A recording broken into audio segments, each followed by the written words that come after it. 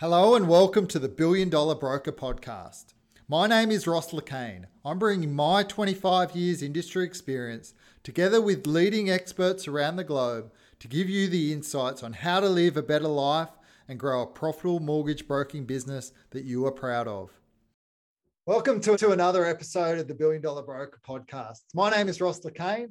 Got a special guest, a Kiwi this time, but a Kiwi based in the Gold Coast, Oliver Grant. He's the director of Stones Throw Finance. He's been there 5 years, but you've had many experiences, Ollie. You're obviously one of AFG's top brokerages, but just start by one, introducing yourself, and two, telling us a bit about your history within finance. Yeah, thanks. Yeah, I obviously grew up in New Zealand and always kind of wanted to leave, to be honest. So yeah, I graduated uni and came over here. I thought stockbroking was my passion, and I did that for a short period of time, and then got into banking. So I was in banking for nearly 10 years, various different banks, and then I finished up at NAB and was in the broker side of that business. I really, I guess some different things happened in my life. Had a young child and didn't want to travel as much, and so went out on my own about 5 years ago, and have gone from, I guess, just a sole one-man band to a few of us now, and really enjoying it, I guess. Beautiful. So with those years that you spent in terms of the 13 years in terms of the finance, and then obviously you worked in the broker space within NAB, which you mentioned was your last roles. What were some of the things that you picked up within those roles that you think really helped you? Because obviously you've been successful because you've only been a broker for 5 years and you're already scaled and got quite a team behind you. What were some of the things that you picked up from those days that you think has helped you in your broker business?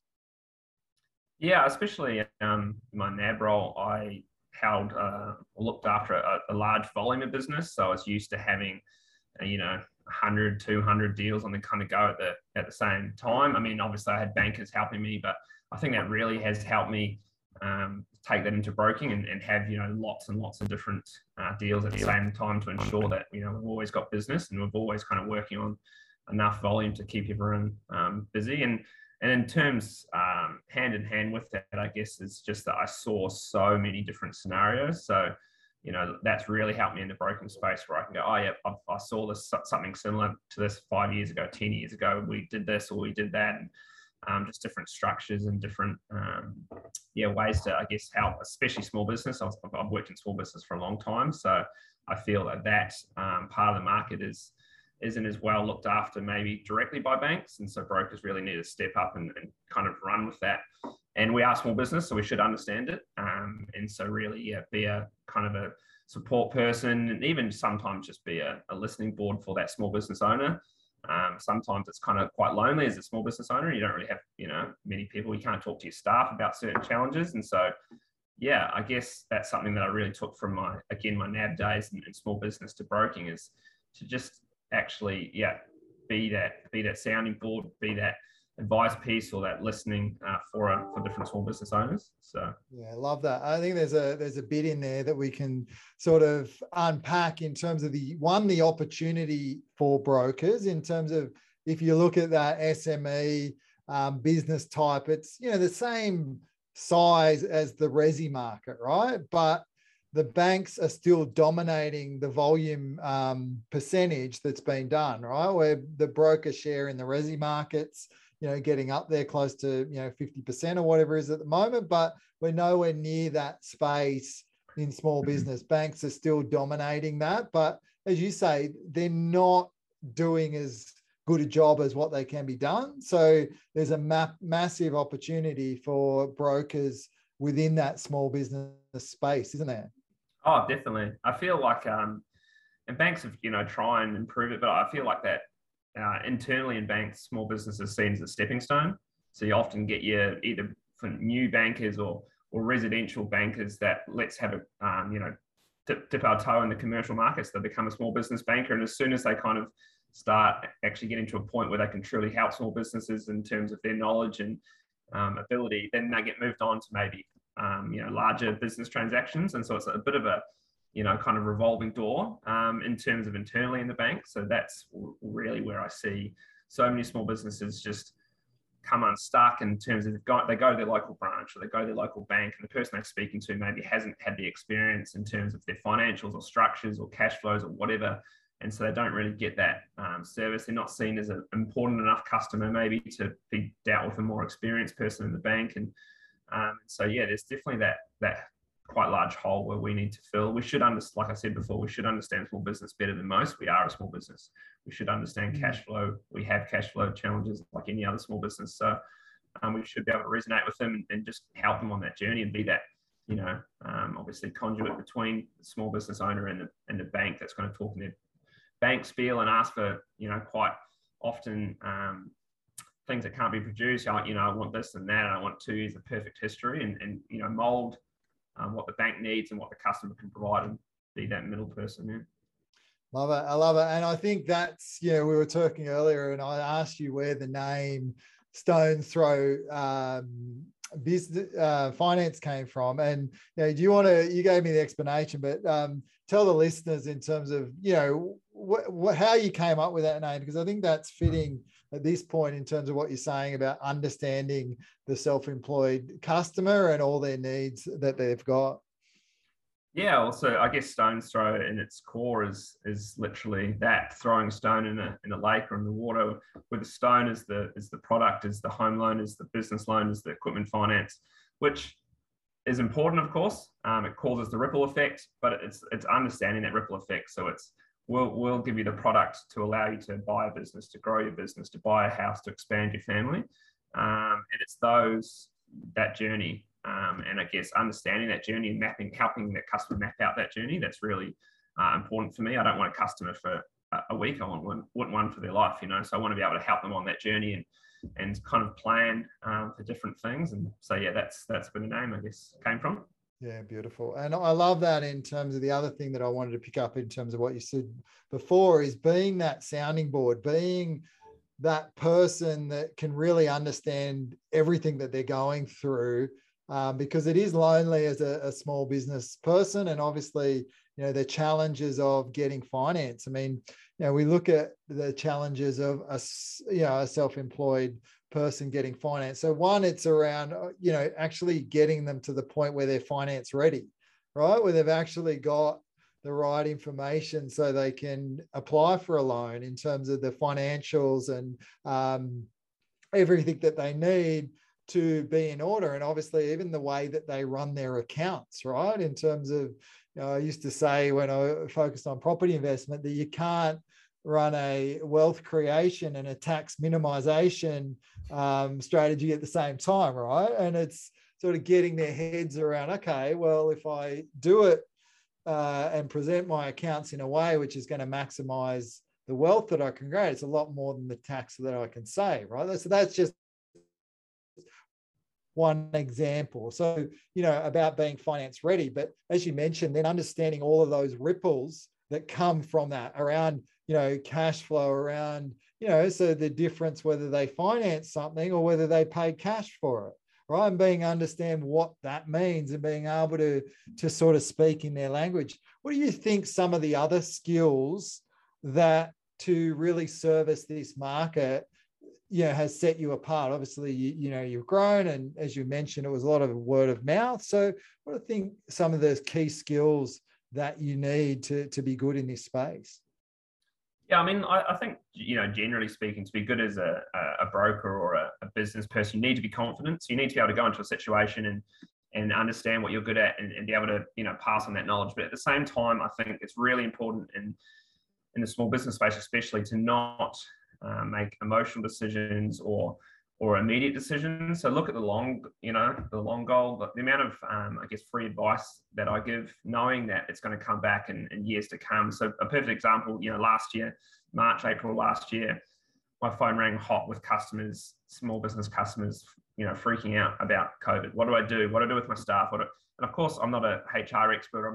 But I'm helping them through that journey. Of course, they're not, hey, I've bought a property, Ollie, I need a loan right now, but it's giving that advice and being that. So as soon as they think, okay, I need money, or I need to discuss money, or I need to discuss my business, I call Ollie. And then, those conversations and those relationships and that long-term thinking, okay, let's do the right thing for the customer and for my business for the long term, instead of, let's just try and get everything that's on the table now, looking through their financials. Hey, how do you finance how do you pay for your insurance? Oh, I just had this massive bill once a year and I pay it.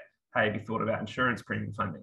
Hey, you've got some assets on here that are getting old. What do you do with them? Oh yeah, well, my accountant tells me to go buy something, so I rush down to the yard and I get the finance at the yard.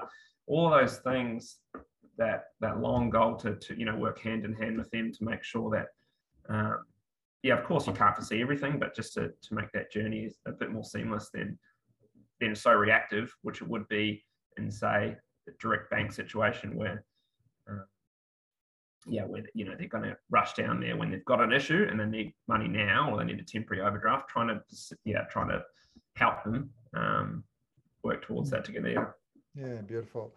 And one of the reasons that I loved the property investment space, and that was my niche when I finished up, because these guys would have multiple transactions, right? Rather than your first home buyer or you just standard owner occupied buyer that may transact once every 4 or 5 years, whereas your small to medium enterprise, they have so many other different needs, right? So in terms of name some of the areas that you're able to help these guys, right? So they might come to you for a home loan first, then what else can you help them with?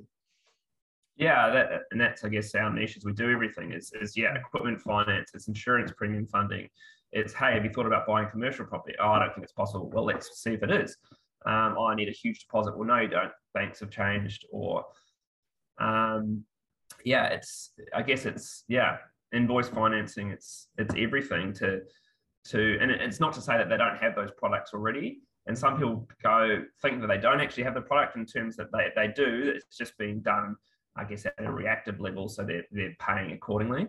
Coming to us, I guess, just wraps that up and has that one-stop kind of shop. I need money, or how do I run my business more effectively in terms of financing, and they come to us. Yeah, beautiful. And that's the thing for brokers. It means you can have a smaller base of clients, but people that know you, like you, and trust you. And it means that you'll do more transactions with a smaller group of clients, which is obviously easier to manage and quite fruitful. So in terms of we've spoken about the benefits and working with these SMEs. In terms of you mentioned to me, so you haven't had a website and a lot of your business very limited, a lot of your business just came from word of mouth referrals. So what has been the reason around that? So why do you think you get so much business through referral? One, I mean, it sounds obviously very simple, but we ask for it. And secondly, if you ask for business, be appreciative and jump on it if you do get it. So, can help out your friends and family when they obviously contact you, be excited, be thankful. And secondly, I guess back to what we've been already speaking about, is that we're not a product comparer. We're not going to be, well, hopefully, technology is not going to negatively affect us as much. So we don't just compare, hey, here's 3 different loans, where, hey, people ring us up and say, hey, I need to do this, or what do I do here? So I think that those couple of points have really helped us. Beautiful. In terms of asking for referrals, so you said that you do that. So at what points within the process would you ask for a referral? Is it in your process that you ask at this stage, or is it just, you pick your moments? Yeah, I think my whole approach is quite relaxed, and we just constantly ask. I mean, whether it's the first meeting, because again, I don't want to, and back to the stone's throw thing, as we spend the majority of the time talking about, what's your goals, what's your objectives, what are you doing? And so you'll see that light bulb moment go, and you go, yeah. So if there's someone else that could help us, I've got this thing. And so often someone will have a first appointment or a first phone call, and then you'll get a referral before that first customer's even sent you the information. Just because I spend the time and I get the passion and enjoyment from talking about the property or the other parts aside from just the core, this is your finance product and this is the rate and fees, that we get a lot of, like I said, we get a lot of referrals before the customer one has sent us any information, because they've had that, that sit down and like, a lot of people that haven't used a broker before or haven't gone to a bank in a while, they come in nervous. They're like, I'm coming in to see this guy in a suit and I'm worried about what he's going to say. And hopefully, they leave here relaxed, excited. That was refreshing. And then that's to be honest, probably when we get most of our referrals, is that once those walls have kind of been broken down and that stigma of that they can openly talk to us about anything, that's when we get a lot of, we get the second and the third and the fourth kind of person. Beautiful. I love that. And it's a lesson around focusing on the relationship ahead of the transaction, right? In terms of, and I say it over and over again, and the guests that I have on this podcast are the elite of the industry, and 99% of them focus on the relationship. Your average broker that I see, it says, all right, focus on, give me what I need to complete the transaction, right? And they're sort of focused the wrong way. They become very transactional in their mindset, and it affects their business and affects their business growth and the referrals that they get. So I love that. And, I can see exactly why, you've been able to grow and scale your business so quickly through word of mouth referrals, is because, again, it's about focusing on the relationship, right? Focusing on the relationship. And in terms of, focusing on the relationship, one of the other things is about, who else does that client need to have the best, chance of achieving their bigger picture, right? Because you're focused not just on the small picture, you're focused on the bigger picture. And so in terms of who else do you sort of surround yourself in your network? Yeah, so, I've got some really good solicitor legal firms that I use. So obviously we send them transactions in terms of conveyancing, but they're also that sounding board for me. Hey, we get some quite more complex, I guess, situations, and so I can ring them up and get their opinion on something. Of course, the customer's going to need to directly speak to their own legal expert, but at least you can. If I don't know, I'll go and find out. That's one of my things. Like, so we've got the lawyer, we've got the accountant. Again, with accounting, I've got an accounting background, but there's a lot of things that I don't know, or structures, and so it's, again, I always, there's always that clause in there, hey, go and seek your own independent advice. But this is my thoughts on this, and this is my opinion, and that's where I think. People want, they want to be able to, they don't want to leave the situation or leave the discussion with me with more questions than they came with. Okay, Ollie spoke about this and that, and who do I go see for that, or what do I do about that, or I've got no idea, and freak out, and it all comes too hard. So I think surrounding ourselves and that's where I can create value to my network, as well as I can be the finance expert. So, we don't exchange any fees or any financial thing, but we exchange knowledge. We have mutual beliefs with customer experience. We have mutual beliefs with communication and getting back to people quickly. So we make sure that if I send them a customer, I know that my customer's going to be treated, same as I would treat them, and vice versa. And that network definitely wasn't something that I took lightly, or it grew exceptionally fast when I first started, because I wasn't going to refer a customer to someone that I didn't know.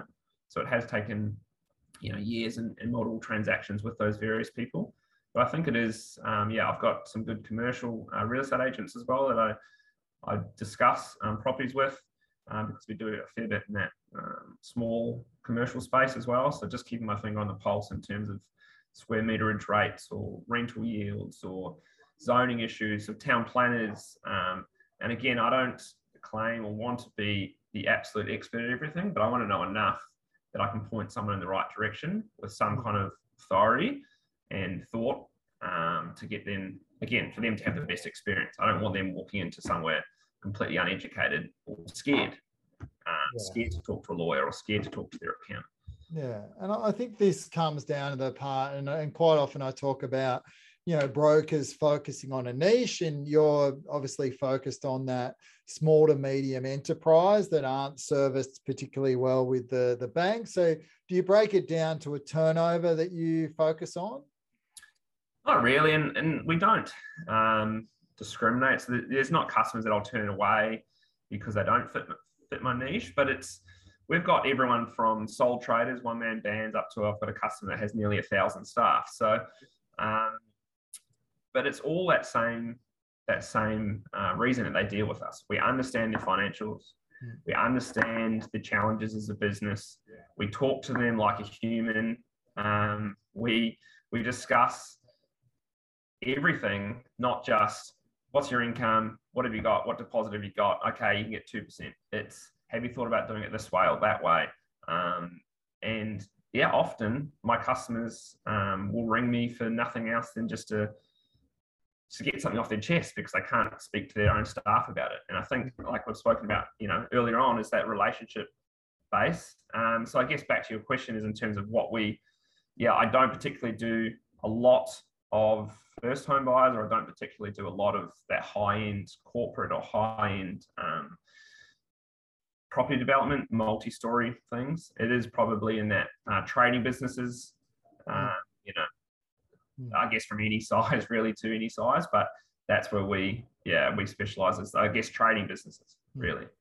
Yeah. So I love it. And in terms of, going back to the network and, the reason, once you've understand that, okay, that's my niche, I understand who I need in my network to be able to best service these. And I need to obviously educate myself enough. So I understand commercial real estate. I understand obviously cash flows. I understand financials. I understand the complex structures that clients can have, whether that be, a family trust, whether that be a self-managed super fund, whether that be a unit trust, or, all the different structures that they can own property in. So you need to understand those things. And then you said from the legal side of things, to be able to then build the relationships to refer out.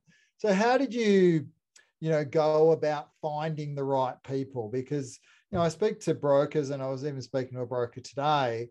Even though he's been in the industry for a while, he didn't have any referral partners. He didn't have any people in his network. So how did you go about building these relationships with these, other professionals in your network? Oh, it's all back to, you don't want to force something. I personally don't believe in, okay, I've started a business today, let's go door knock or let's letterbox drop. So if I'm speaking to a customer's accountant, and we have, we get on, or we, and on the accounting side, most of the time we speak to accounts and they go, hey, you actually understand this. And so, you build on that. And the same with the legal side and the property side. It's through existing transactions. And like we spoke about earlier on, about situations, or, hey, I want to buy this property. And so, yes, I might have to pay some more tax this year, or I might have to, do something different next year to get it. But talk to your accountant about that. There, potentially there's an option here. Discuss that with them. And again, they, so yeah, I guess the short answer is I've got those referral partners from my customers. So I get on with my customers and I track to certain customers, and because all our customers are word of mouth. They're not all the same by any means, but they all have some kind of core beliefs or core, ethics, I guess. And so, people deal with like-minded people. So if I've got some great customers and they believe they have a great accountant, I'll probably get on really well with that accountant. Likewise with their lawyer, likewise with their property guy. So that's how I've got the relationships, and it has been a slow burn. It wasn't I didn't start and I had, 3 or 4 or 5 in the first 6 months, 12 months. It's been built over time. And like, the guy I do most of my legal stuff with, it's only been probably in the last year. So what did I do for the first 4? I didn't have a strong relationship. So, I found one.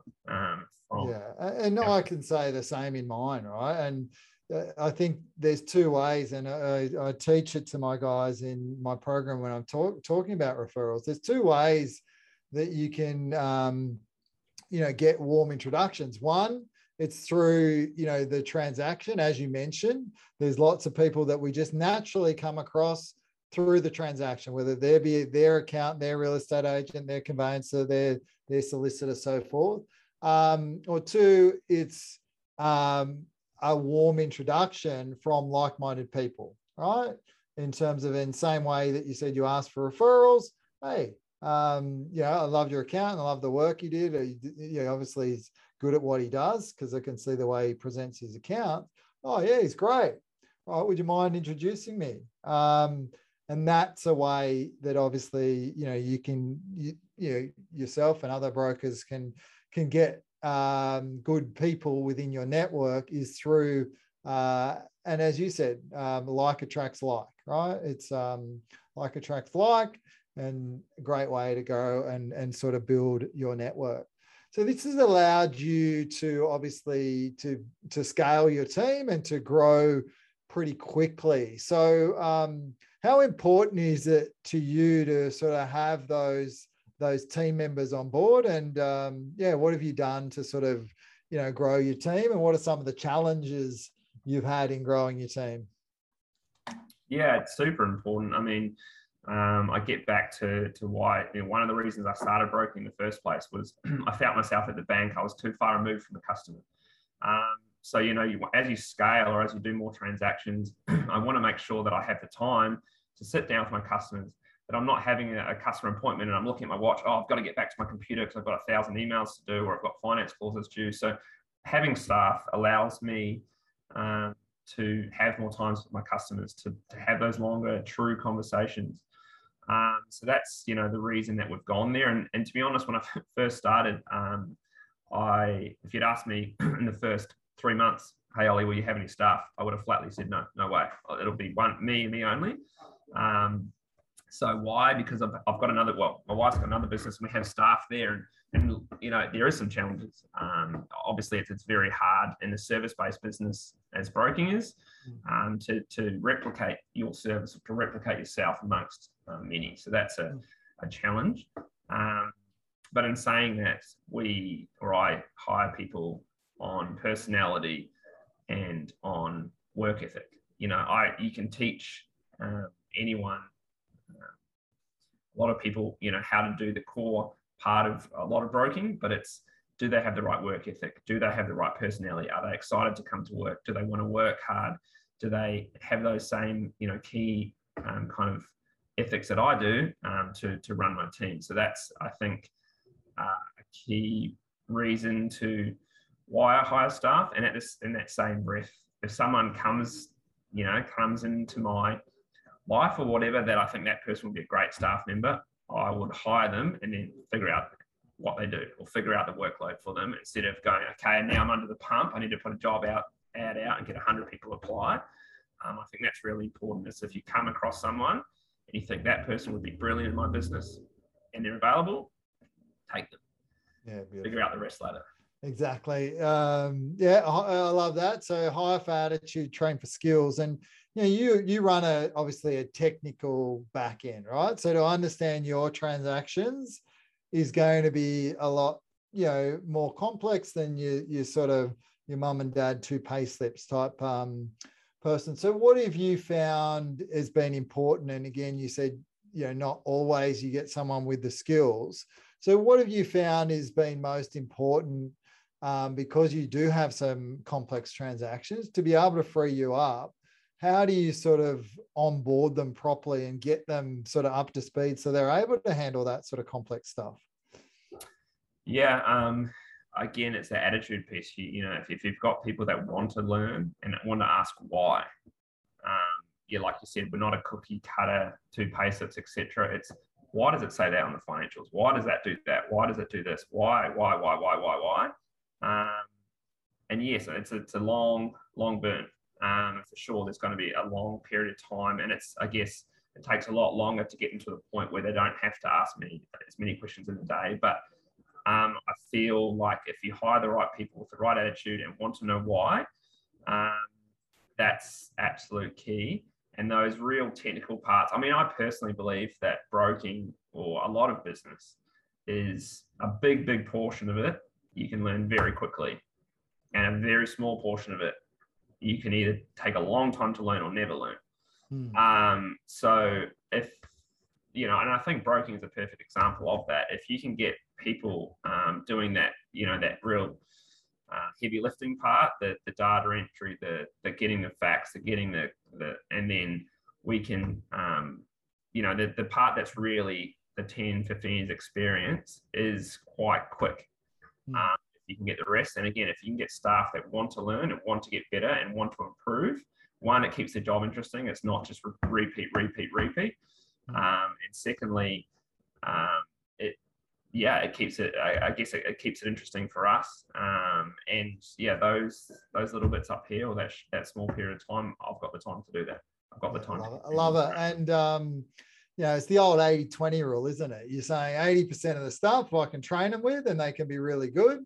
And 20% of the stuff, hey, I might need to get involved, or I might need to give a little bit more clearer direction with those parts of it. But I'm okay with that, right? And, there's a saying, when you actually delegate something, if you can expect someone to do it 80% as well as you can, then that's enough, right? That's enough. And, chances are your client may not know the difference, right? The other quote I love is, if they can do it 80% and they can do it completely, it's 100% freaking awesome, right? Because you don't have to do it, and it frees you up to do the things you love. And obviously, what you love, Ollie, is sort of being that, building that relationship with clients and, creating that ripple effect. Have you thought about this? Have you thought about that? Which is obviously, kept you in good stead. So love it. Love it. I'm going to wrap things up there. I ask all the guests on the podcast to give a tip in terms of, so if you're looking, and again, you're only sort of 5 years into your broking journey whilst you've been in the game for 13 years.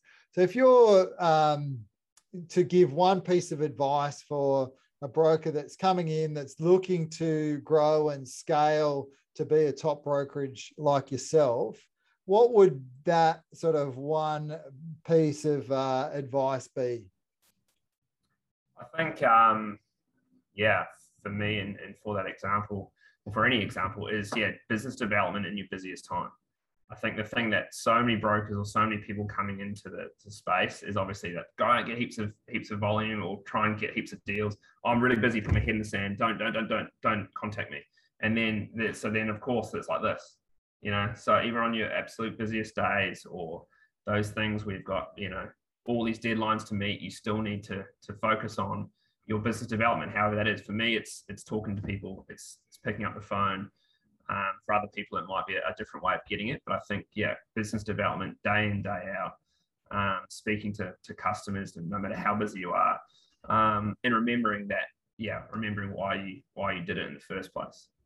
Yeah, love it. And I love that final point, remembering why you did it in the first place. Remember why you got in your business. Remember what that bigger purpose is behind, what you're doing. But I love what you're saying around the peaks and the troughs. And I see that so much, right? Brokers get so busy doing the deal and they go, oh crap, where's my next deal going to come from? And then, so it actually creates that and doesn't create that consistency in their business. So Ollie, it's been a pleasure. So much gold there in terms of really appreciate you spending the time to give so much advice to the listeners that we've got. I think there's a lot. I think, in terms of, that small business market, focusing on referrals, focusing on your network, building the team, finding the right people with the right attitudes. And as you said then, in terms of focus on the dollar productive activities and focusing on the sales, to leave it, there's Yeah, there's a reason that sales is at the top of the P&Ls, isn't it? Right? Is because it's the thing that we need to focus on. And, we're in business just like Ollie deals with a lot of self-employed clients. We are self-employed ourselves. So, that focus on top line has got to be paramount in every broker's business. So thanks again, Ollie. No worries. Thank you very much for having me. It's been enjoyable. Beautiful. All right, this has been another episode of the $1 Billion Broker podcast. If you'd like to stay in touch and see what we do, there's a Facebook group called $1 Billion Broker. It's a private group. Reach out and request to join. Obviously, subscribe to the podcast on whichever channel you listen to. And if you'd like to work with us privately, just reach out, send us a message on one of the social platforms, and we'll get in touch with you and look forward to helping you. Thanks again, and we'll see you next time.